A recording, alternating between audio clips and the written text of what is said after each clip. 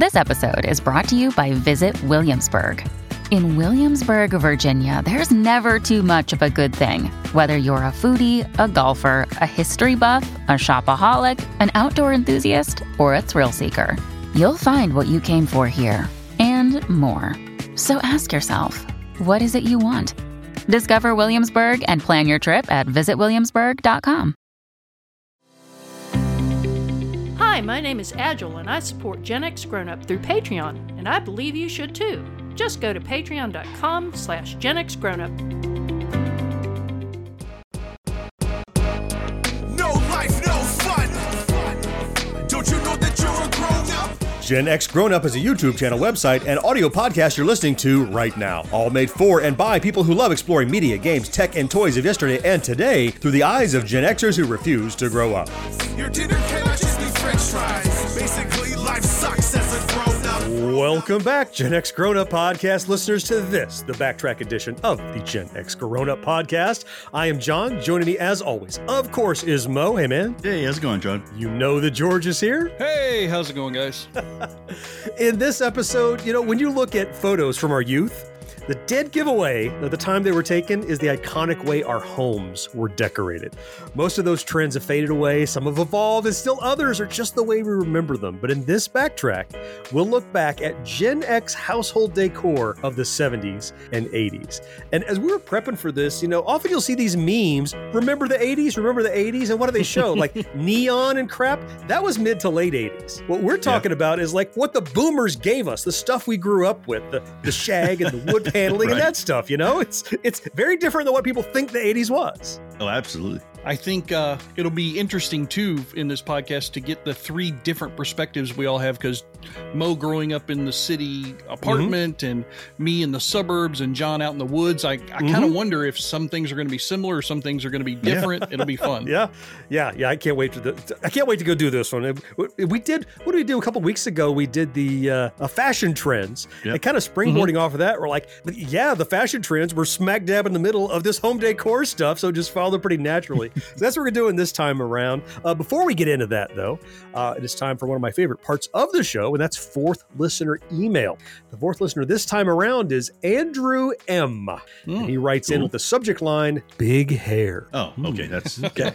Is there any more to say, or is that, No, he elaborates. There's more here. Okay. Yeah. Andrew says, greetings. As I left the 80s, I left my hair there as well. And I wasn't upset. My hair was unruly with many cowlicks that not even a gallon of Aquanet hairspray could tame. Andrew is my brother. Yes. Cowlicks are awful. I still have them, and I'm 52 years old, which is why I venture out almost as a fucking skinhead at this point, because I can't stand those damn cowlicks. Good Lord, I hate them. My barber has told me that I have two cowlicks, like at two different places on my head, it's like your hair, kind of the way it grows, it spirals a little bit. Yeah. It has that weird, and it means it doesn't lay in a different flat. direction than the other. Yeah, it looks like you got a swirly, but I got two small swirlies on the top of my head, so I just keep it short. I just have like nothing but cowlicks, so everything is just going in different directions. Just the natural state of your hair is cowlick. Now, Mo doesn't have the cowlick problem, do you, Mo? Neither side of my heritage has cowlicks, so genetically I didn't have to worry about that. Just losing my hair, that's about it. So you had a problem. It wasn't a cowlick problem. Yeah, it wasn't a cowlick problem. Totally different problem. That kind of solves the cowlick problem. Losing it hair, does, right? Pretty much takes care of it. See, you never know. Maybe you got it good and didn't know it. Maybe you lucked out. Anyway, don't want to go that far. Understand? It's either Mo wearing hats or me going as a skinhead, depending on which one you think is better or worse. I'm going to let the listener decide. I'm not going to make judgment. Right. I'm going to let it go. Andrew wraps it up by saying, thanks for all you do, Andrew. Oh, nice. Andrew, you are very welcome. We certainly appreciate that you listen and you took the time to write in. We love it every time the fourth listener writes in. If you would like your email featured here on the show, it is drop dead easy. Just hit us up at podcast@genxgrownup.com. Read every single email, and most of them, like Andrew's, will eventually make the show. All right, we are headed back to the 70s and 80s to check out that home decor right after this. When you need mealtime inspiration, it's worth shopping Kroger, where you'll find over 30,000 mouth-watering choices that excite your inner foodie. And no matter what tasty choice you make, you'll enjoy our everyday low prices, plus extra ways to save, like digital coupons worth over $600 each week. You can also save up to $1 off per gallon at the pump with fuel points. More savings and more inspiring flavors make shopping Kroger worth it every time. Kroger, fresh for everyone. Fuel restrictions apply. Be sure to subscribe to or follow Gen X Grown Up wherever you listen. And while you're there, rate and review the show too. It helps more than you know. Folks, do yourself a favor. Before you buy furniture in Houston, come out to Gallery Furniture, 6006 I-45 North between Tidwell and Parker. You'll find the same furniture at Gallery that you saw in the department stores. Name brands like Bassett, Broyhill, and Sealy Posturepedic. Big selection we have, but at Gallery Furniture, we're going to beat any price any day of the week. So get your best price and then come out to 6006 North Freeway. We'll beat their price, the same quality, and we will save you money. Call today, 694-5570. Up front, I think we need to say that this decor, if you like it, I mean, we'll take some credit, but if you don't, we're not going to take the blame, because the 70s and 80s stuff, do with it. We didn't do it. We inherited that from our folks, right? We're not 4, 5, 6, 7, 8 years old picking wallpaper and carpet and furniture or anything. But look, it's what we grew up with. It's just like we didn't write Pac-Man, but we grew up playing the hell out of Pac-Man. And so it's part of our DNA now. And so we're basically tackling the whole house. And honestly, I was at a loss for how will we possibly organize everything that we might have in a house. And then George came up with a genius idea that takes us on a perfect tour of a 70s, 80s home. Yeah, well, it came to me, our podcast, each episode is kind of like a house that we live in for that hour or so that we record. And each segment is kind of like a room.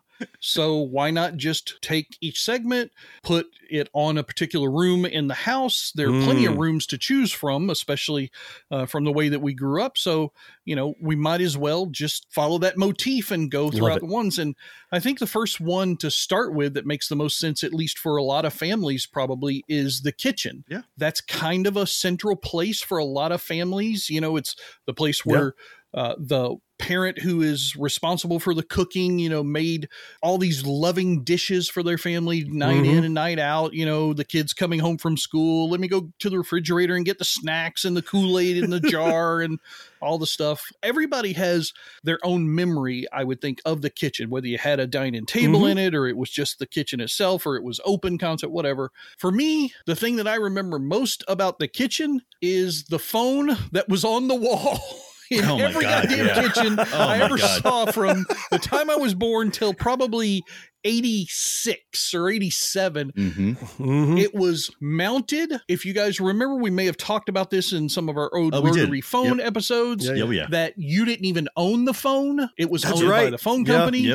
Had that crazy long cord that would always curl back on itself.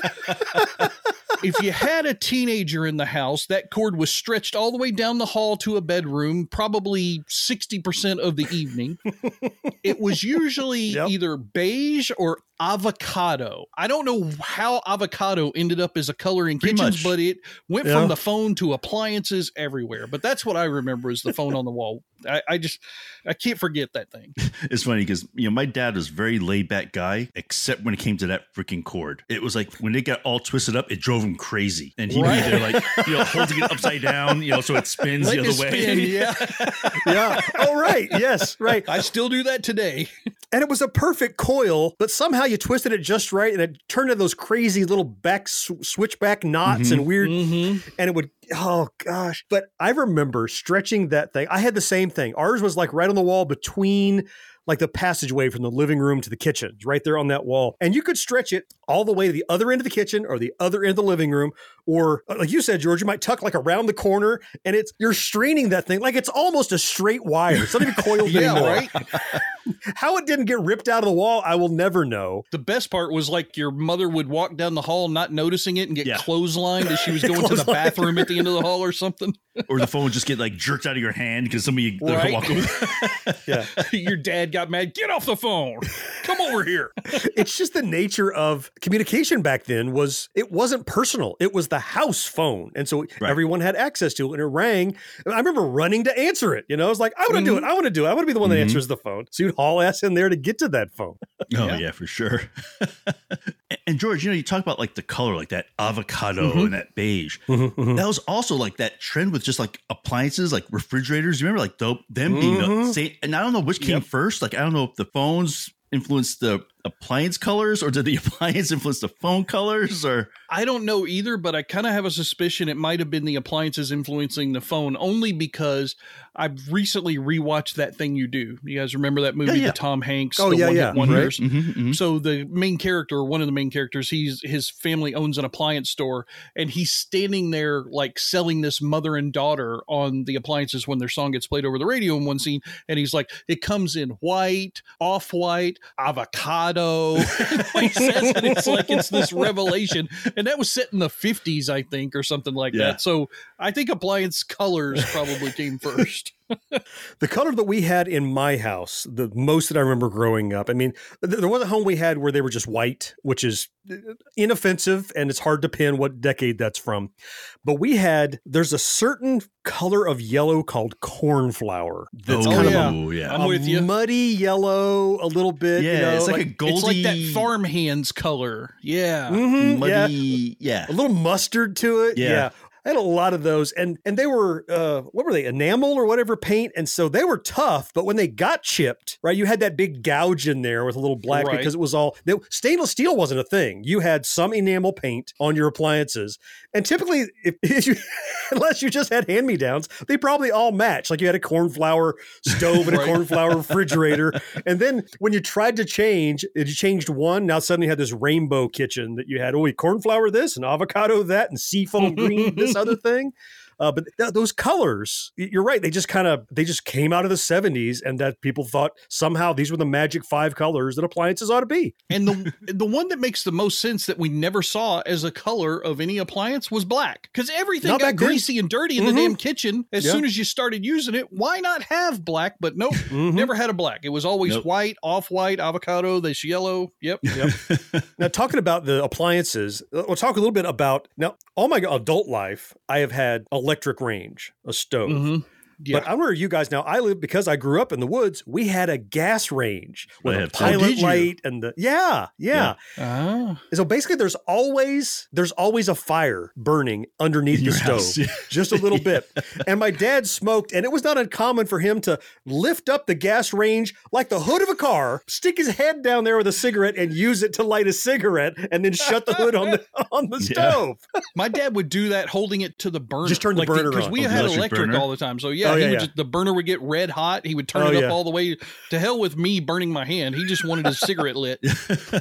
No, I mean, grew up in New York. We all had gas appliances also. Oh, did you? Doesn't that seem the most dangerous for an inner city environment? I know. It was just all apartments had gas. Like, that's just how it was. Gas, Wow. Is that your heat was gas too? Is that why heat was gas also? Yep, heat was gas. So you already had a supply. I got it. But yeah, it was just funny, like you said. Like one is having that pilot light, and then God forbid that pilot light ever went out, because then you're just filling your house with like poisonous gas at that point.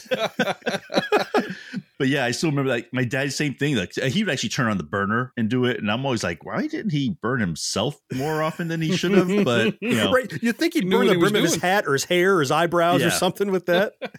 But one thing I do miss though, like that fine control you had with the gas range. Well, it's instantly hot. But you could turn it down to like you could get that temperature just where you wanted to. Where electric seems like it has a step, so you got to go in between somehow. Yeah, I mean, even the electric stove that I have right now, because I have had nothing but electric except for when I moved to California. So I had gas when I was 30 and up until we moved back here, but I've had electric my whole life. Some ranges, they had that little, the little dashes on them, 1, 2, 3, 4, up to 9. But the dial that you would turn, it didn't click into each one of those. It was just a smooth turn.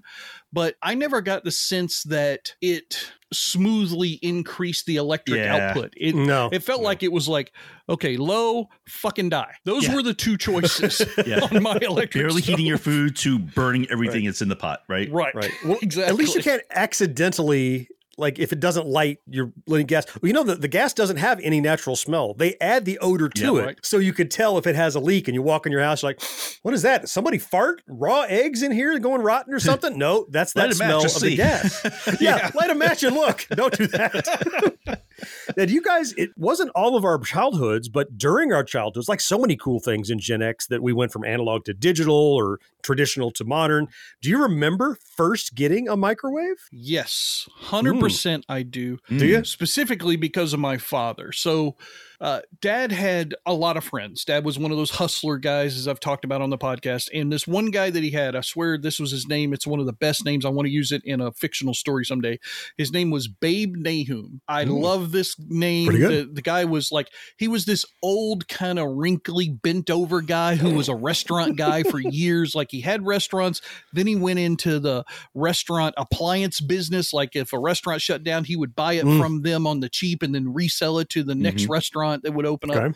Well, our first microwave was one of those restaurant industrial microwaves because Dad had beat Babe out of some poker money or something that Babe didn't have. And so Babe gave him one of these microwaves, which I think at the time it was probably worth $500 or $1,000. Yeah, they're expensive. You know, in the 70s. And it took up one entire counter. Yeah. Like our kitchen wasn't big, but we had less of it after this microwave. Yeah. It was crazy. I remember my first microwave was a beast also. I say mine. It was my parents' first microwave. And when they first came out, like people didn't really trust them. Yeah. They were like, it's stand back while it's working. It is weird, right? Don't get too close to it.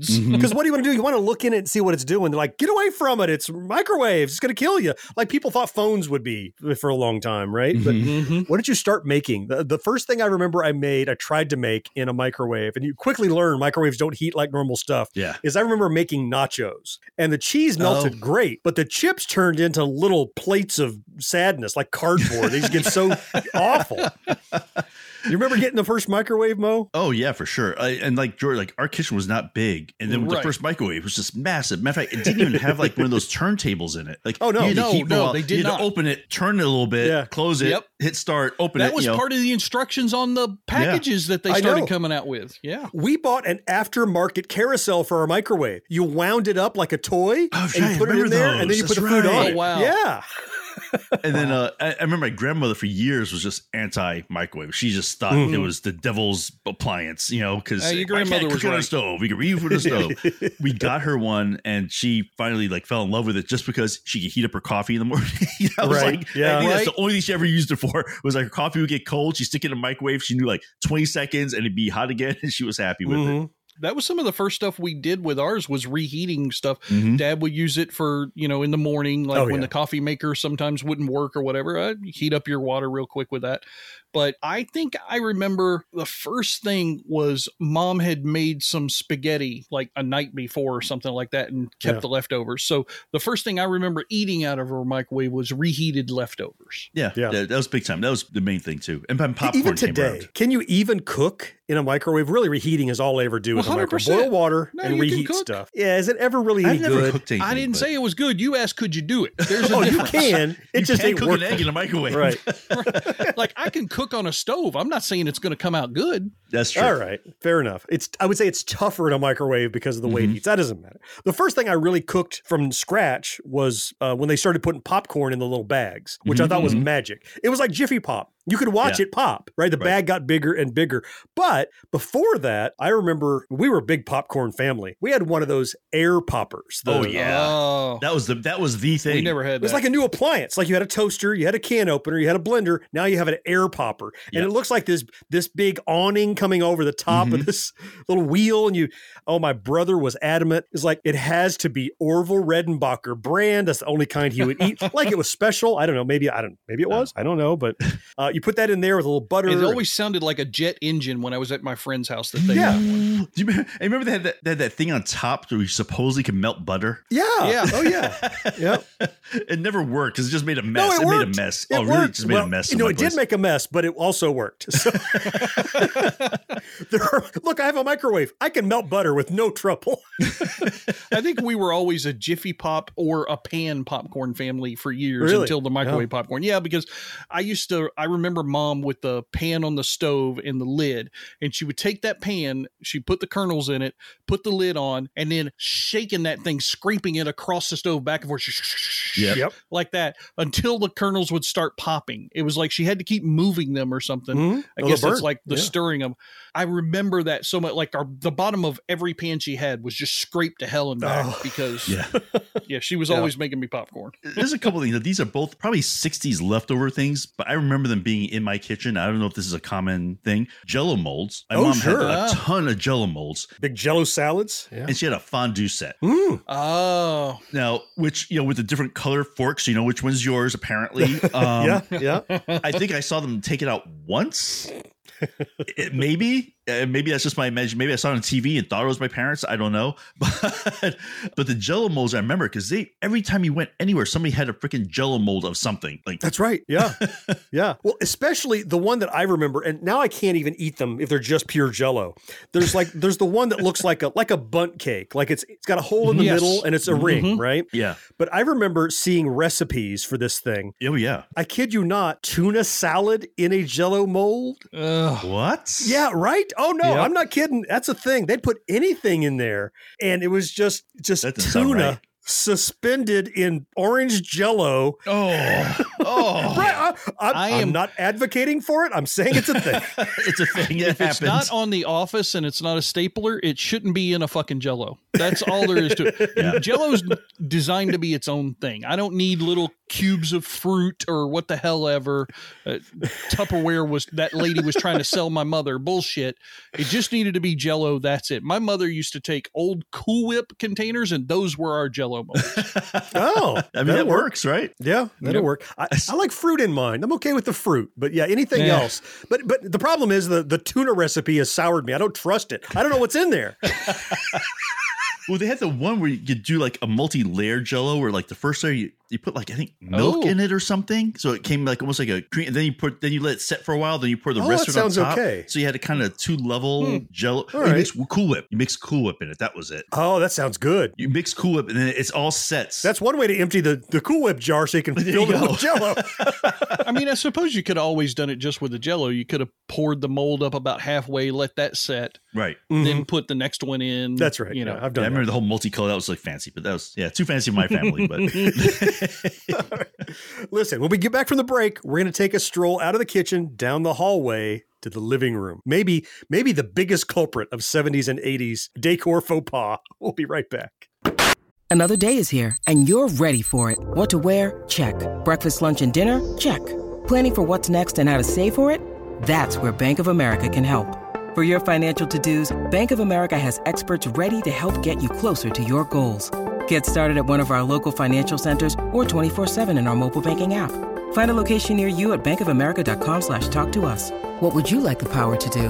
Mobile banking requires downloading the app and is only available for select devices. Message and data rates may apply. Bank of America N.A., member FDIC. You're listening to Gen X Grown Up.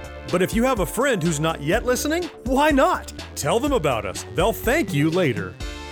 Because nobody cares like Smith's, you'll find sensational sale prices on furniture, appliances, and electronics Sunday and Monday. Look for this special section in Sunday's paper for hundreds of bargains. For example, this 4-cycle GE washer with mini basket is just $397. This GE pot scrubber dishwasher is just $367. And this deluxe GE refrigerator is just $597.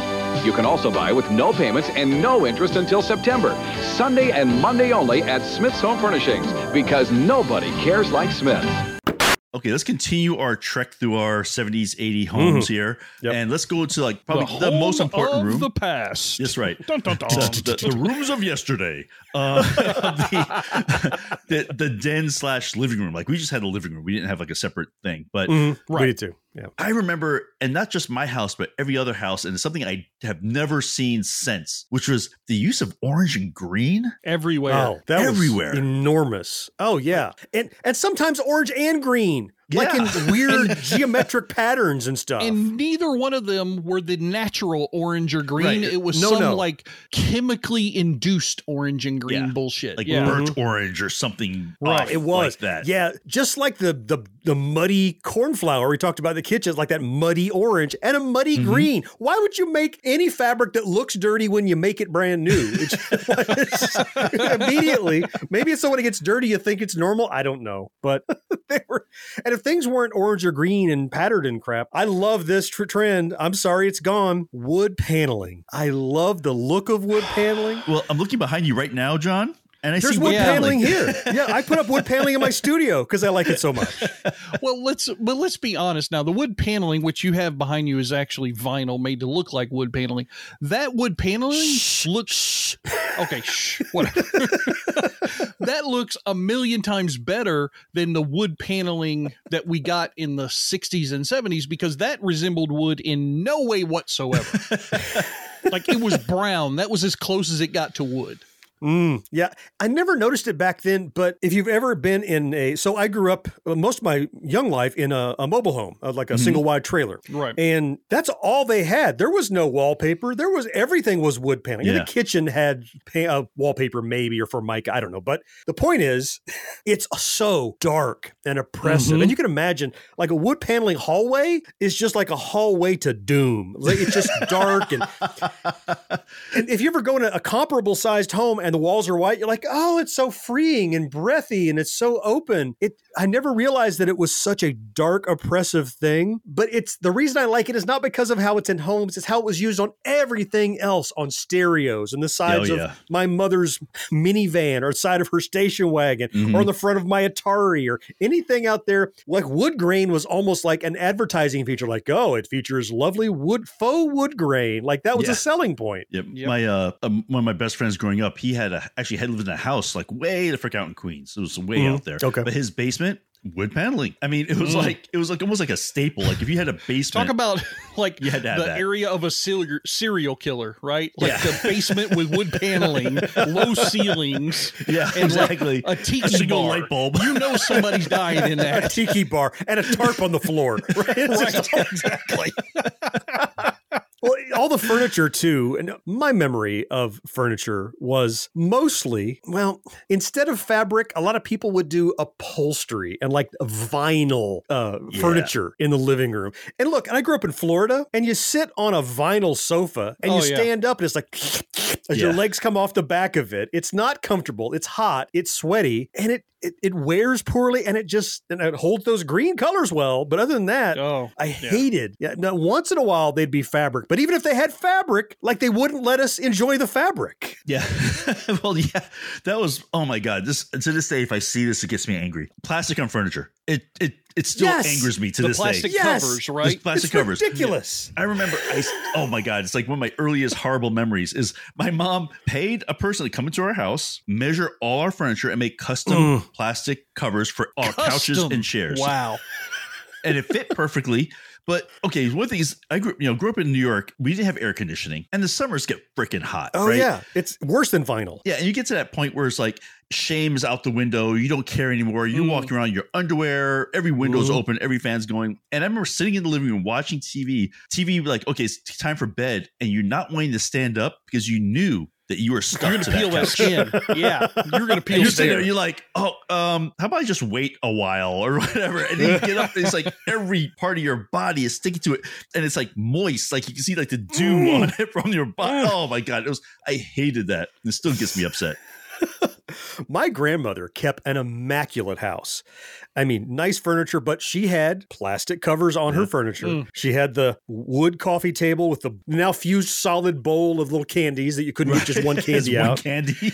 And on top of it, if you want to take the plastic on the furniture to the nth degree, she had runners on the carpet throughout the house. Now that I remember more than, because I didn't even have any friends that had the plastic on the furniture, but I had several relatives in Kentucky and here in Florida friends that had that plastic runner over the carpet, like especially the one coming from the door into the living area. Yep. Yeah. Oh, yeah. And God help you if like the end of it was turned up and you stepped on those little spikes or something. Exactly. It's like a floor mat in your car. It had the little pointy plastic rubbery spikes on the bottom to keep it from slipping around.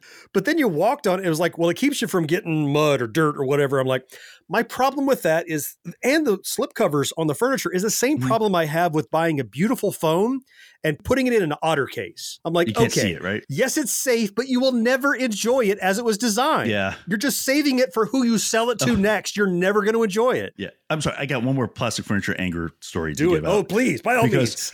I remember as a kid coming home one day, my mom's taking the plastic off the furniture. Yay! Ooh. I'm like, oh, Nice. her reasoning? She's We have selling. special company coming over. Oh my God. So she's So acknowledging. special company got the regular. Yes. Yeah, Oh, yeah. She's acknowledging this is bullshit for us. When important Exactly. people come over, we'll make it nice. We'll make it nice. And she took it all off That's the the furniture. same thing with having the super nice china Yeah. that you never get to use, right? But they only bring it out like when family. To this day, my wife still has like these pristine white dishes, and I'm like, let's put our corn in. No, that's for special.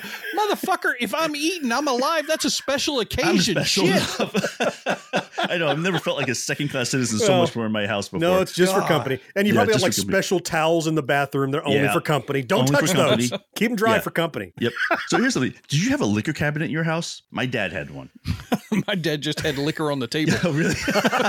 No, we had a special like vertical piece of furniture, and you opens it up, and it had places to put the bottles. Had glasses, a glass set in there, so Yeah. you can have like your different types of glass in there. Yeah. The back of it was a mirror too, for some reason. Right. It Oh, yeah. had to be a mirror. I'm not sure why. It looks like more liquor that way. And maybe it does. The bottom like had other like the shaker cans, and I mean it was like Right. and it was like a major piece of furniture in our not big apartment, and which seems weird, dedicated to liquor, which I thought was just strange. And we didn't have the liquor cabinet. We had a at one point from Babe Nahum again. He got one of those. It was like a piece of furniture that was designed as they called it a buffet, but it was like this long, giant piece of wood furniture that in the drawers and the doors that would open on hinges, that's where you kept all your nice china. And then I guess when we had the company over, they could take it out, put it on top, and that's where people could scoop up their food. But I remember giant pieces of furniture that were specifically designed for certain tasks in the living room, like you're talking about. Yep. And truthfully, the largest and most important piece of furniture in the living room or den, if you had one, had to be the giant console TV. Okay, when you say giant, how big was the screen? So the screen was probably 14 inches, cathode ray tube. But it weighed 475 pounds. If you were lucky, it weighed 475. And we had one of those. It was, straight out of the 40s or 50s. I remember on the side, it also had the radio tuner in it. Fancy. Yeah. And had the top, and ours lasted. Well, my dad had worked in an appliance TV repair place there for a little while. So he actually knew how to replace those photo tube things that were in the back. He knew all how that stuff He's worked. handy. So ours lasted probably until, I'm going to say like 81, 82, maybe. And then it died. But it was so goddamn big, you couldn't get it back out of the house. So what do? You get a new TV, plop it right on top. That's your TV console. The one TV with another one on top, because they've gotten a little smaller these days. Right? I use a bigger screen, but it weighed like a tenth as much. Yeah. We had the console TV, the one on the legs, like the furniture, the wood grain TV. Yeah. Yep. But the other console that I remember and loved this, and I'm so sad that it's gone, is the big console stereo. Yeah. Oh, yeah. I remember that. Yeah. That it had to be like 6 or 7 foot long. Yeah. Speakers were built into it. There was storage for records inside, and you pop it open, and it's like a smorgasbord of ways to listen to stuff. Now, this was Turntable before cassettes. Yeah. But you had the turntable, you had the 45 adapter, you had an 8-track plug. Yes, we did. I don't think we had any 8 tracks in the house. They were all in the cars, but you could play them. Yeah. My dad had reel to reel. Oh, really? Oh, wow. Yeah, I can see that. Wow. But it was the music was so resonant. I know it wasn't expensive speakers, but it was just the fact it was built into real hardwood furniture, and that the whole thing vibrated, and it just sounded. I remember listening to record after record after record. This is back when I only thought country music was music. That was all there was. And we'd have Johnny Cash and we'd have Conway Twitty and Dolly Parton and Kenny Rogers. And you put those on and they just sounded so good. Most days, my mom would just, when we had that before we got rid of it, she would have a stack of LPs. The machinery would finish one side and drop another record and play a whole other side. It was fancy for me. Yep. None of that pressed wood shit back then. Oh, no, it was all solid oak. Piece, right. Yeah. Right. This is lumber. And I remember specifically, we did have some of our 8-tracks in the house. And to this day, I'll never forget that we had this one song that I learned. I still know it to this day. Johnny, Don't Be a Hero. I don't know who sang it. I don't know when the damn song came out, but some of our music people that listen to our podcast will probably write in. Johnny, Don't Be a Hero. It was about this poor guy. Don't be a hero as you're going off to war, blah, blah, blah. Then a letter came home. He was dead. Everybody's crying. Oh, it's brutal song, like but 40s. I sang the shit out of that as an 8-year-old. I'm telling you. Well, I just sang Purple People Eater. But I have to admit, though, it was like, I still remember because my dad had one of those big stereo console things. And it's like, but when you play a record, it was almost like an event. I mean, like it was like a ceremony. Like you open the top, you pull the record out and set it down. I mean, it was like it wasn't just like you hit a button, you got music. Like you had to go through steps. Well, and it's not an iPod and a thing in your ears. This is a thing you're sharing with the house. Everyone has to at least tacitly agree that we're going to listen to music now because this is for everyone. Or his dad said so. And right. Or dad said so, and therefore we all agree explicitly. Right. Right. The other thing that I guess came out in the 70s was the whole shag carpet, like the really deep shag, like not even like today you see it a little bit, but it's not nearly as long. Like it's like a shorter thing. But I'm talking like now it's pile carpet. Yeah, now it's like I'm talking like stuff like you could actually comb. I mean, it was like really long. No, you're right. You're right. Yeah. Yep. And it got so dirty. Was it ever clean? Could any vacuum clean shag carpet? It's so far down there. I just didn't understand. It was not only on the floor, but in a lot of homes I remember from then, it was on the damn walls. It was like wall to wall on the walls. I was expecting it on the ceilings. I expected it to be inside the toilet. It was everywhere, this damn shag carpet. People were going nuts. Now, you couldn't pay me to have a home with carpet in anymore. Oh, no. I hate carpet. I got rid of all the carpet. It's nasty. It's dirty. We've still got it in our bedroom only because we bought this giant bedroom furniture set thing that I just can't move enough to get the damn carpet out. Get the carpet up. One day they're going to go in and there's going to be no carpet except when they move the furniture. There's going to be carpet underneath. Right. There'll just be underneath the stuff your where I bed. couldn't cut it. Now I know where the bed sat. You couldn't move it. There's another trend that I remember that, so it's going to sound like I'm trying to be hip. Swag lights. Not swag like the kids call swag, but the actual meaning of swag, which means to drape. So also my grandmother had this wonderful house, and this is the first time I ever seen, and now I've seen them everywhere, or did back then. Swag lights were the thing where you had this beautiful light fixture, but you'd attach it somewhere in the ceiling where there was no outlet. And so you would weave the extension cord through this decorative chain and put it on a hook. So it had this little loop. Oh, yeah. And then you run it down the wall and plugged it in. So the extension cord became part of the decoration. You had this little draping chain that had wire in it that you then just plug into the wall. You remember these? I remember seeing them mostly in like garages that had been converted. Because they didn't have any outlets on the ceiling. Right. Yeah, of course. Yeah. Well, the nice thing about it was you could put a light wherever you wanted it. So you're like, well, I want them over this corner and this corner, rather than, I think most homes have like a bulb in the center of the ceiling. But that wasn't a thing back then so much. You didn't have bulbs in the ceiling. So this was a way for you to put a light on the ceiling wherever you wanted it, but you could run this goofy chain all throughout the house. It was like a DIY solution to the chandelier, essentially. Yeah, it was a make your own chandelier, pretty much. And I thought they were pretty cool, actually. I was sad when I didn't have them anymore, because I'm like, it's just another way you can express yourself. Like, what kind of lamp do you have? What shade? Is it going to be silver chain or gold chain, or is it going to be like a bronze or whatever? You could do all these cool things to kind of add to the decor, and you wanted something that contrasted with the wood paneling, so you got the brighter colors. You had to think about the whole picture when you put it together. All right, so we've been to the kitchen, we've been to the living room. When we get back from the break, we're going to take a pit stop and head down the hall to the bathroom of the 70s and 80s. Hi, this is comedian and writer, and let's be honest, I do a lot of things. This is Dino Tripodis, the host of Whiskey Business, the podcast not so much about whiskey as it is one with whiskey. Yes, we drink and talk about whiskey, but we do so much more with so many interesting people. For example, we talk to comedians like Greg Warren. You know, I don't want to brag But let's just say I can walk into a Red Lobster and get whatever. You know, I think the pause right there is probably more important than the word. Amazing athletes like boxing champion Buster Douglas. When a fighter's down and he's looking for his mouthpiece instead of trying to get up. That's when I knew it was over. Yeah, right? And yes, Bigfoot chasers. Do you believe in Bigfoot? And if so, does he really eat beef jerky? The Bigfoot thing is people have seen these, and I've seen a lot of compelling evidence about it. It's Whiskey Business with Dino Tripodis. Join us for what we call a good conversation with a good pour. You really can't ask for much more than that, can you, people? Check us out at whiskeybusinesspod.com, a proud member of the Evergreen Podcast Network. Each episode of Gen X Grown Up has show notes loaded with links where you can learn more about our topics. And there's even more to see and hear over at genxgrownup.com. Hi kids, Edward Barr Jr., General Manager of Furniture USA. We hear worse stories about you being turned down elsewhere, ordering goods and it taking 5 and 6 times to get delivery right, if at all, and the poor attitude of salespeople in their stores. Well, Furniture USA cares about you. You have security that you will be taken care of when you buy from a leader in the industry, as Furniture USA is. You have my father and myself and over 100 employees to take care of your needs. So come into one of our 5 Bay Area locations today. You'll be glad you did. Call 800-5-CREDIT for instant credit. Se habla español. Bye, kids.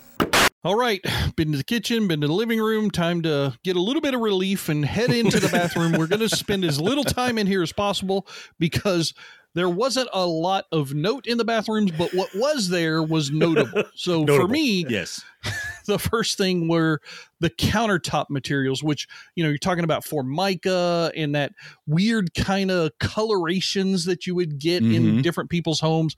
Especially the one that bothered me the most was those goddamn seashell sinks. And that's hard to say. Oh. I hated those damn. Like they're embedded into it, that thing? No, like the sink was in the in the shape of a seashell. Like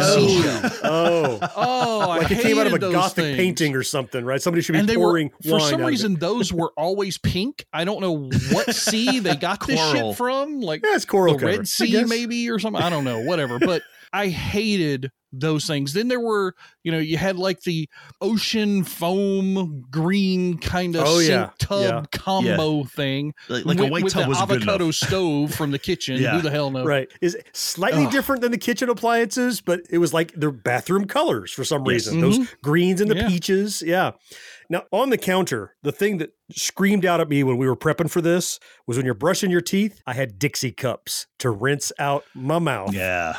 Dixie cups. These were so cool. So if you don't know Dixie cups, you're a little bit older. Here's the cool. It's just a little paper cup, but they were stylized. They might have Snoopy on them. They might have Garfield on them. They might have jokes and stuff on them. The ones I got were the ones that had jokes. And you had the dispenser that you peeled off this adhesive and you stuck it on the wall. Crooked, I might point out slightly. Yeah. And you could reload it and you pulled it just like you were like on the side of a water fountain in an office. You pull down one paper cup, but they were flat bottomed. And the deal with my little joke cups was there's a joke written on the outside and the bottom was the answer to the joke. So you get a riddle and go, like what do you call them or whatever? Exactly, on the bottom. But you get any design you wanted. And I guess they still make them. But yeah, actually, how did I rinse my mouth without a Dixie cup when I first made the transition? Because that's the only way I ever could do it. You just had a cup on the sink that had your nasty toothbrush residue left on it, you know, for weeks because you didn't. For me, I remember their default pattern, which was that 1970s Partridge Family flower design. Oh, yeah. That's what I remember the most of the Dixie cups. And they were, you talk about them being paper, but they were also like heavily coated in wax. Absolutely. And that was the thing, like so much so that if your teeth were a little longer, maybe you were buck tooth or something, you could scrape that wax off of the inside of those things when you were using them to get delicious. your water or put your mouthwash in or whatever you used them for. Yeah. Like I said, I just jumped to Amazon real quick, just looked up Dixie cups. They're all just patterns now. There's no more specialty stuff. No specialty. Yeah. Well, probably not the demand probably for hard them to get anymore. the licensing and stuff. Yeah. It's a shame. The patterns are so stupid. Did you ever have any of the cool toothbrushes or toothbrush holders? Oh, I did. I absolutely did. Actually, I had a Snoopy one. It was shaped like a doghouse. Wow. It was shaped like a doghouse. That was the main one. Yep. And you and your Snoopy, the toothbrush went into the Snoopy head. And you used that to brush your teeth. You impaled Snoopy? Yeah, you did. Totally. That's kind of grisly. But it was, I mean, it got me to brush my teeth. I thought that was cool. And then Woodstock was like, the Woodstock was the thing you put on the end of the toothpaste to roll it, to squeeze out. Oh, that's right. Like a crimper. Yes, get all of it out of there. The Woodstock on that. Oh my God. I wish, do they still make those? I have to look for that. I don't know, but I don't know how we didn't put it in the kitchen, but we needed to put in Snoopy ice cone machines if we were going to be talking about Snoopy appliances. Yes. Yeah. Well, I had to keep that in the garage. I wasn't allowed to have that inside the house. That was a mess. Now, I've got to tell a quick anecdote about toothbrushes. So, do you guys remember when they first came out? Toothbrushes were just a plastic stick with bristles. And then in the early 80s, they started doing things with toothbrushes. Right. And I was dying to get this Reach toothbrush. Oh, yeah. The angle. Yeah, the exactly. Angle head. Yes, the angle. Now, in the commercial. Shaped like a dentist tool. That's right. In the commercial, what they do is there's like a guy holding a regular toothbrush and he pinches it like it's made of soft plastic. He pinches it and he makes it narrow and he stretches it out and he bends it and he shows you how it's different than a regular toothbrush. And I talked my mom into getting me a blue one and I loved it. And it was sitting there on my Snoopy thing. And I had friends visiting from out of state and they visited. And for some reason, we were both getting ready in the bathroom. We're like, oh, you got one of those Reach toothbrushes. I'm like, yeah. And he's like, oh, let me see. He picks it up and he snaps that shit in half because he thought the commercial was just like what the brush was like. You could twist it and shape it or something. So man. He broke my brand new Reach toothbrush because he thought the commercial was real. He didn't understand special effects. That's like ripping off the cover of your Trapper Keeper. That's some blasphemy. Ass-beating kind of shit. Let's get into a fight stuff. Yeah. Like, it doesn't do that in reality. It's just shaped that way, you dummy. One thing I'm also very glad has died with that time period, and I don't know which to me is just gross. Do you ever see the fuzzy toilet covers? Toilet bowl covers? What a great way to collect germs. I mean, yeah. I mean, it's absorbent. It's basically shag carpet on your toilet. For the shitter. Yeah. Made no sense. So for those who can't see, you might see that I'm very despondent looking right now as Mo brings this subject up. You look guilty about something. Oh, no. These fucking things haven't died. What? Do you still have a fuzzy toilet cover? Do you have a fuzzy toilet cover? My wife swears by these motherfucking things. I hate them.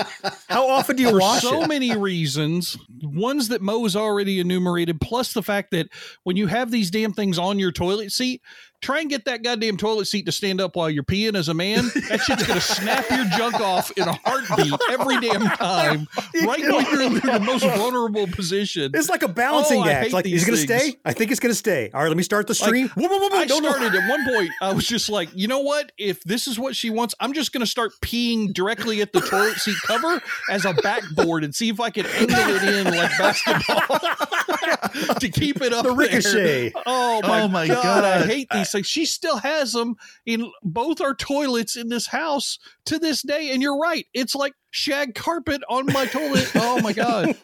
I hate these things. Does she think it looks pretty or? I don't know. Like she color coordinates that shit with the rugs on the floor or something. I don't know. Okay. I'm going to try to make you feel a little bit better here, George. The next thing on our list, also, I remember as a trend in the 70s and 80s, are the soft, squishy toilet seats instead of the hard ones. Oh. Yeah, I've seen those in houses I've lived in up until the 90s. Yeah. I've seen those in houses I live in right now. Oh no.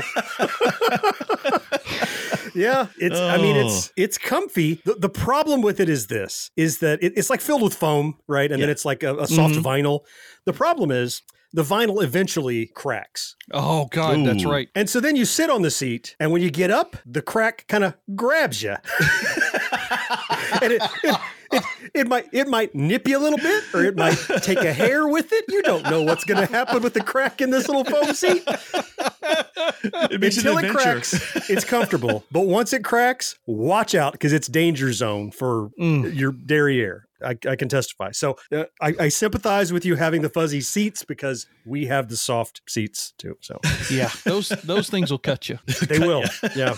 I have marks. Believe me, I have marks. He has the scars to prove it.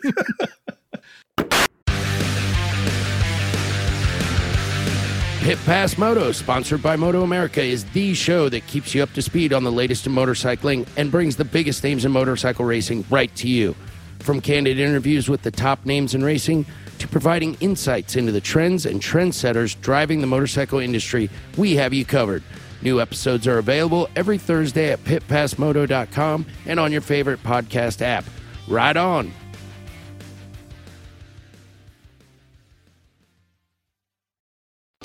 If you're a die-hard Gen X grown-up, you can pledge your support by clicking join on YouTube or by becoming a patron at genxgrownup.com/Patreon. Some waves in life are more popular than others, like an ocean wave, or a stadium wave, or just a friendly wave. But when it comes to waterbeds, some people don't like waves. So to give those people more comfort, Big Sur Waterbeds reinvented the waterbed to remove the waves. Now no more jostling in motion, just firm, even support on our exclusive hibernation series of fiber-filled mattresses that fit any of our waterbed frames. We took the waves out and left the comfort in. Big Sur Waterbeds.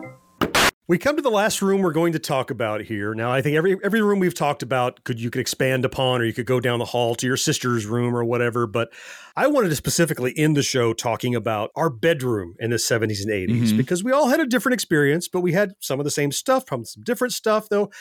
Like any room in the house, you were probably also victim of the same kind of the wood paneling, the shag carpet, the orange and green pattern carpets, all that kind of stuff.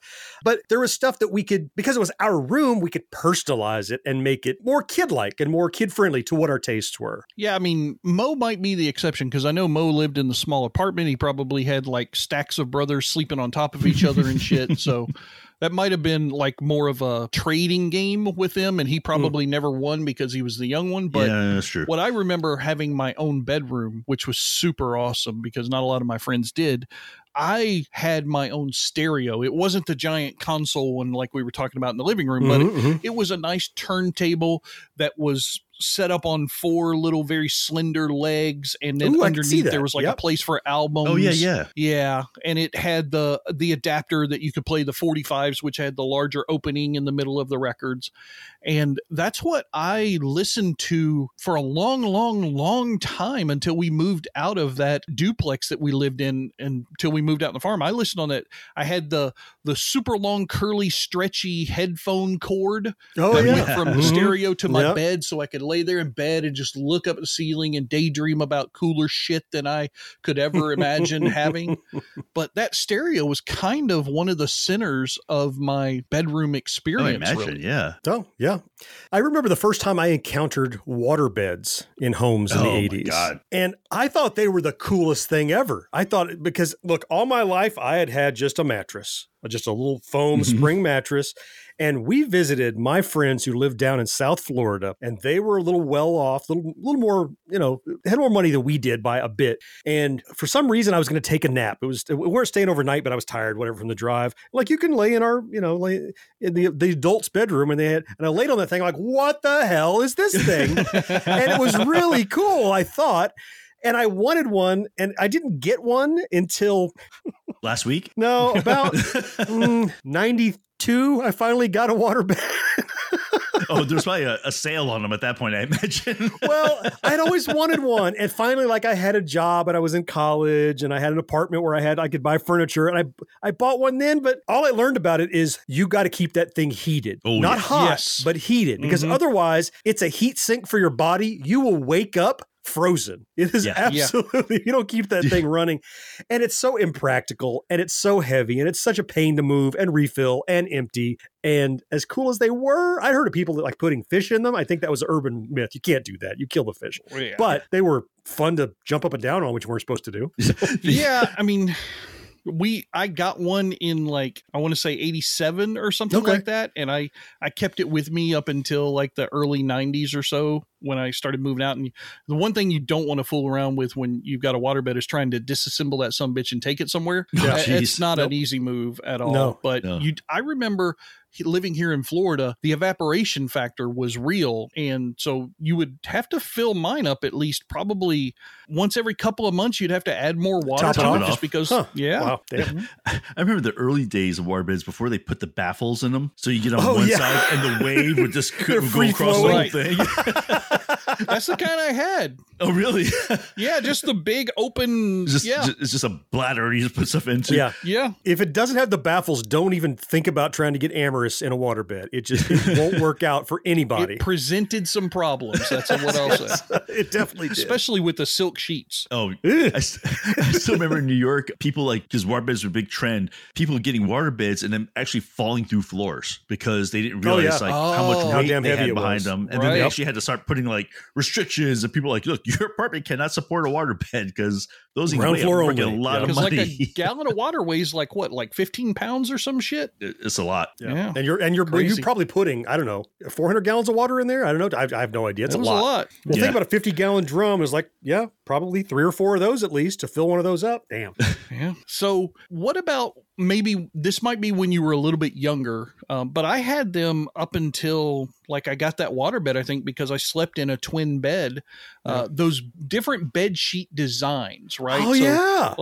Different characters maybe, or just some generic things like some clowns. And I specifically remember the quilts that I had were made for me by an aunt or my grandmother that had little baseball, 1920s baseball guys on them up and down. There was a catcher and a hitter and a pitcher. And I maybe that's what influenced me to want to play baseball, but I had those things from when I was a little child up until I was probably 13 or 14. I love it. I still have the quilts to this day. I just don't have a bed small enough to put them on, but those things were awesome. I loved them. I had, no surprise, I had Pac-Man sheets. Awesome. But I didn't have the Pac-Man entire set for your room. I had Corvette drapes and comforter. So they were it reminds me of your baseball guys. It was just like a pattern of lots of there's a Corvette logo and a couple shots of little cars, little Stingrays and stuff. And it was on just a plain blue background. And I had my drapes or curtains or whatever in my room matched this big quilt that I had. And then you pull the quilt back and it's Pac-Man inside, like a Pac-Man burrito inside. Because you could personalize it. That was the cool thing. You could, sheets back then had they still do, for twin at least, all kinds of designs of current pop culture stuff, right? Yeah. I still remember ours, my mom would start buying the character ones. Then after a time, it's you had this hodgepodge of sheets. I have a Disney fitted sheet with a Superman top sheet with a pillowcase that has rocket ships on it. Mix and match. What about a phone? Did you guys, we had the phone in the kitchen, the living room, of course. Did you guys ever have a phone in your room or your own phone? Not until I could afford one myself. I didn't get a phone in my room until I was 15 or so. Right around the time when I got the Commodore 64 computer, that's when I had. And you needed a phone. I got a phone the year before that, maybe. So What about you, Mo? I mean, we had a phone, but it was all not a separate line though. It was just an extension line. Oh, you had your own extension. I see. Yeah. Right. But it was the standard, I forget what they're called, Princess something that just sits on top of the, the old big. The clamshell kind of phone. Yep, exactly. And that's all we had. We never really had. It was touch tone eventually, which was nice. Yeah, right. They started off with the dials in the middle. Yeah, exactly. I was very lucky. I think it was mostly when my dad was driving on long haul truck driving, and sometimes my mom would go with him, and I would stay with my grandmother, the one that had the immaculate house and the runners, right? And it was when I was staying with her that I got my own phone line. It was well before computers. This is Atari 2600 era. There's no need for a phone line other than talk to people. And I think it wasn't so much, here's something nice for John. I think it was, my grandmother was sick of me taking calls on her phone. Okay. Because I talked to my friends all the time. And she's like, get off the phone. And so one Christmas, they surprised me. Somebody might be calling. It was a wrapped phone, but they had the guy come run the line before Christmas. And it was a surprise that I now had my own phone. But I never had any of the fancy phones, like the Mickey Mouse that you can hang up on his arm or anything like that. They were popular. The football phone, Sports Illustrated used to give you. I wanted that Garfield phone. I wanted the Garfield phone. Still to this day, I want the Garfield phone. Never had the Garfield phone. It won't work on anything I have because I don't have a landline. I just want the fucking Garfield phone. Because you would lift the phone out of his back, right? It was like part of his back. And I remember that one. That one, and Mo just talked about the Sports Illustrated football phone. We subscribed. You got one. I remember. We subscribed. We just never got the football phone. Yeah, sad. What about, so for me, the other big part of my room, I had the bed bed, I had the stereo, and in between those two, I had this giant office metal work desk. Did you guys have a desk in your bedroom at all? Yeah, I did. I had a giant metal one that my dad got from an old office thing somewhere. Yeah. It was massive. I don't know how he got it in the house. Yep. That's like my dad got his from or the one that he gave to me. It was from one of the convenience stores that he had managed. And I guess he just stole that shit in the middle of the night or something. I don't know. But it ended up in my bedroom. Those metal drawers that would slide out and they had the dent in the front of them. Always sometimes. had a dent. Yep. And the top of it was either slate or glass, depending upon which one you had. And I had the other thing that I loved a lot in my bedroom was my television in the corner of the desk. And I had it angled in such a way that it could face me while I was laying in the bed because I didn't have a lot of room in there, but I made use of every inch that I had in there. I felt very lucky because I didn't have a big behemoth of a desk. I don't know where it came from, but I loved that I had a school desk at home in my room. Like with a chair attached kind of thing? Like the flip top? The chair attached, the lift up thing. You can reach under your butt, the books thing down there. I just thought it was so cool. I don't think I would have wanted that. You didn't want it? Oh, I loved it. Nah. Like, I wanted the Gallagher one that he drove around the stage, that comedian. But I thought it was so cool because there's things you can't do to a desk at school, like put wacky package stickers on and write on and stuff like this. But this was mine. So I could sticker it up however I wanted to, and I could draw on it, and I could do all those things. I don't know where, maybe my dad probably got it at a thrift store or a junkyard or something, but I loved having that kind of desk. I thought it was neat. Yeah, I just remember the fact that I think when we were young, we never got purpose kids' room desks in our rooms. Like nobody could go to Kmart or whatever big box store back then and buy a desk for their kid. It was whatever hodgepodge thing your parents could find on the side of the road somewhere. I know I had a friend who had cinder blocks with a piece of wood across them, and that was their desk. Oh, yeah. We've seen that. It's definitely gone now. People don't do it anymore because it's dumb. But in our house, we had, do you know what popcorn ceilings are? You familiar with that? Oh, yeah. Oh, my goodness. Yep. So we had these things in the house. And the problem was, if you're a kid, you like to play and you like to bounce things off the walls. And sometimes they bounce off the ceiling. And those popcorn ceilings tell on you because there'll be little evidence of things that fell off the ceiling. They spray that crap on there. Like they have an air gun that has these little beads of foam and glue. And they just go like paint. But as the glue dries over time, all it takes is just a mouse to fart near it and it falls off the ceiling onto the carpet. And I'd be in deep shit every time. My grandmother would come and go, you've been throwing things at the ceiling again. I'm like, no, I'm not. I'm lying. There's evidence right there. It's clear. It didn't just magically fall. Gee, why is your stuffed animal full of these little things too? Oh, I guess because I was throwing them at the ceiling. Yeah. I'm glad those are gone. Yeah. As far as like decorations though, do you guys have any things like lava lamps or any of those like very... No, but God, I still want one. I just wanted like the one. goddamn Garfield phone. I want one now. Did you have a lava lamp, Mo? I had a lava lamp. Oh. You lucky bastard. One thing is that lava lamps, they get amazingly hot. They do, yeah. Really? Like crazy hot because they have to melt that wax thing so it does the lava action stuff. I wonder if that's been fixed now. I wonder if they have a different way of doing them now. They probably have some new materials they could use now that maybe a lower... Right. Well, you can't do an LED lava lamp because it's not going to heat anything. Right, at all. It's got to be... Maybe it has a heating element and LED light now. Yeah. I wanted one. Like I had a neighbor that had one. And I remember I would visit and I would just sit like it was TV and go, wow, look at it doing stuff. But I never owned one. I wished I did. It's like trance-inducing. I love that kind of stuff. I did not have a lava lamp. Still want one to this day. But I'll tell you what I did damn well have, especially by about the time I turned 12, maybe 13, celebrity posters all over my wall. Yeah. On my door, Heather Thomas in a pink bikini. Oh, hell. That would, oh my God. Do you not see that much anymore? No, now my kids have fucking anime shit all over their rooms. That's what they have. But celebrity posters, Heather Thomas in the pink bikini she's pulling up the one little hip string a little bit. String, the tie. Oh, yeah. Heather Locklear, Farrah Fawcett in the brown bathing suit with the feathers on it. You notice a trend. Yeah, those are burned into my memory. Yeah. Like, I didn't have, like whatever his name was with Kit. I didn't have that guy on my wall. No, it was. Well, why? And they didn't have any purchase posters even because you get magazines and magazines are smart enough to go, magazines, you can rip a poster out of there, and sometimes it'd be like 2 pages, right? Or like a centerfold, but not nude, right? So they'd fold out a magazine.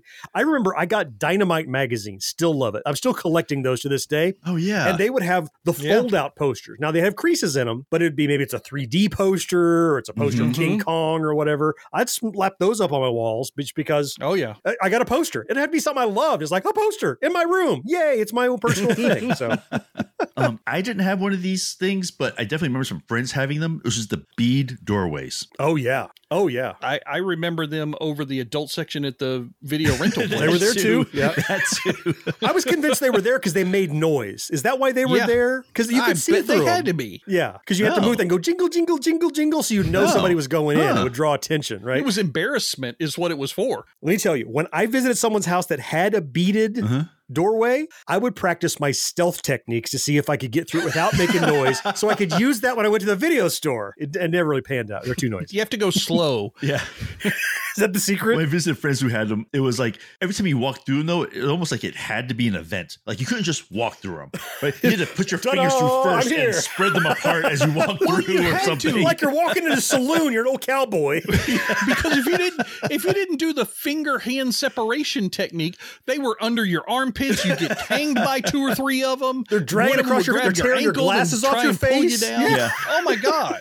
I just remember what a pain they were if you were carrying anything or if you had to they were just a pain in the butt. It was just a bad idea. If you were a sadist, you could just put little fish hooks on it as people walk through. They had to be really important for parents who had kids that would go out and get drunk and come home without them knowing. Because then you catch the kid as he's going into, stumbling into his bedroom. I'm fine. They're not going to all that. No. It was always like an uncle or an aunt that I knew would have those. We never had the beaded doorways, but when you see them, you're like, oh, how cool. I wish. And now I thank my parents for not putting a beaded doorway in our house. But back then I thought I wanted They feel like an uncle or an aunt thing. Isn't it? Yeah. And it's that uncle, right? You know the one I mean. Everyone has one of those uncles. It's crazy Uncle Bill. And he's it was my Uncle Bill. How'd you know his name? Yes, it was. Okay, one more thing that I want to talk about in our bedroom that was very personal to me. And I think not only is it novel to being a kid, but it's novel to a Gen X era kid because I don't see anybody have these anymore unless you're just a toddler and your parents do it for you. I had a toy chest. Yeah, I had one too. A great big vinyl covered box. Again, I could put my own stickers all over it. But that's where my toys belong, right? Toys weren't decorations. Toys weren't all on a shelf. They weren't collectibles. They were hidden, right? You had to put something so you could hide them. When you're done playing, you throw your toys in there. Yep. The only deviation from that was Lego. I was allowed to build something with Lego and leave it on a shelf or put all my Legos in a separate box in the closet. But otherwise, all toys, when you're done playing, go in this chest. And playtime is the excitement of, well, let's open the chest and start digging through it, pulling out all these toys. And sometimes you go to the bottom like, oh, I haven't seen that in forever. I wondered where that boot went. Yeah. You're digging through and all your stuff is there. It's your own little chest of everything that brings you joy in this box. I loved having a toy chest. Mine was an old Foot Locker that my dad had that, and again, I could throw I could put any stickers I wanted to on it. I could draw on it. I could do anything I wanted to with that thing. It was okay. That was like my thing to do whatever heck I wanted to. If it got to a point where toys didn't fit in it anymore, then my dad's like, oh, time to go through your toys. Get rid of toys. Oh no. You got to get rid of something because you got to make room. For me, mine was an old black metal, not really a Foot Locker. It was bigger than that, but I remember distinctly. And the reason why I remember is because we had this toy chest up until this year when we sold my parents' old house. It was still in part of the storage building over there, but it was black and the black paint was flecking off of it. So it was the rust metal underneath. 2 handles on the front of it, like you could carry this fucking behemoth anywhere. There was no way that was happening for decoration. I had all of my favorite toys, my Curious George doll, my electronic little owl calculator thing that I had, all the toys that I had, race cars, and the race cars were the worst because those sons of bitches would find their way down into the bottom. Always with the G.I. Joe boots too. Yeah, and you'd lose one for 6 years. And I loved my toy box. It was awesome. It was dangerous and it was fun. And every once in a while you got to empty it and you find that puzzle piece that you just couldn't find 3 weeks ago. Oh, okay. We've made it through our home of the 70s, 80s, run through all of these memorable things. I don't hate any of them. You know, we talked last time about fashion trends. I'm not embarrassed or ashamed of any of this. Even the beaded curtains. I think that's cool. I don't want them in my house right now, but I'm not ashamed that we had them. Is there anything on this list that any of you were like you hate that it existed? The covered toilet seats, I just can't. Covered toilet seats, yeah. Okay, all right. Well, can't do that. You might have a point there. All right, maybe there's a couple things. There's not a lot. All right, fair enough. Guys, this has been a blast. This is so much fun. I had no idea what we're going to get into at this backtrack. This has been great. Fourth listener, write in. Let us know what we missed. What things were in your 70s or 80s home growing up that is emblematic of that era that we forgot about. We'd love to hear from you. Before we leave, I need to thank another brand new supporter over on Patreon. Oh, this is another Marcus. Another A. Marcus. We have Marcuses coming out of our ears. Thank you, Marcus A. Marcus enjoys what we do, wanted to support us doing it, headed over to patreon.com/GenXGrownUp and pledged a regular monthly amount to go to us to help make sure we pay the bills, keep the lights on, and keep on producing this show and the stuff on YouTube and the podcast and everything that we do. Marcus, thank you so much for that. You probably know this already. You're joining an amazing roster of people that are so generous and so kind. We see them all the time over on Discord. They're so supportive, great bunch of people, and we're happy to welcome you into the fold. And while we're on the topic of patrons, we are still going forward with our $1 patron challenge. If you're already a patron member of Gen X Grown Up, I am challenging you to go find 3 more $1 patrons to help boost that support that we need to make this thing our full-time job. I am trying to do it myself. I have not had a lot of success, so I'm hoping some of you out there will. But we definitely want to see those people coming into that Patreon fold. That would be amazing. It's a great, great idea, George, and I hope you will take us up on the challenge. That'd be awesome. Listener, if you would like to join Marcus and everyone else, it is so easy. Just head over to genxgrownup.com/Patreon for as little as $1 a month. You can do exactly what Marcus did and help us keep going. That's going to wrap it up for this backtrack edition of the show. Don't worry, we have another one coming in 2 weeks, and next week is the standard edition of our show. Until then, I am John. George, thank you so much for being here. Yes, sir. Mo, you know I appreciate you. Always fun, man. Fourth listener, it's you, though. We all appreciate most of all, and we cannot wait to talk to you again next time. Bye-bye. See you guys. Take care, everybody. No life, no fun. Don't you know that you're a grown-up? Gen X Grown Up is a member of the Evergreen Podcast family. Learn more at evergreenpodcasts.com. No more watching shows till sunrise. Unacceptable for grown-ups. Your dinner cannot just be French fries. Basically, life sucks as a grown-up. I found these little, like a little 6-pack of canned candy at Five Below. Yeah. They're like, I don't know, they're like this big, but they're fizzy candy. Like if Pop Rocks was about a third as powerful, you know, so just kind of just sizzles a little on your tongue, but doesn't crackle and pop, you know, like a Rice Krispie. I think we should all try them while we're recording the podcast just to see how they fuck up with your sound. See if they make noises.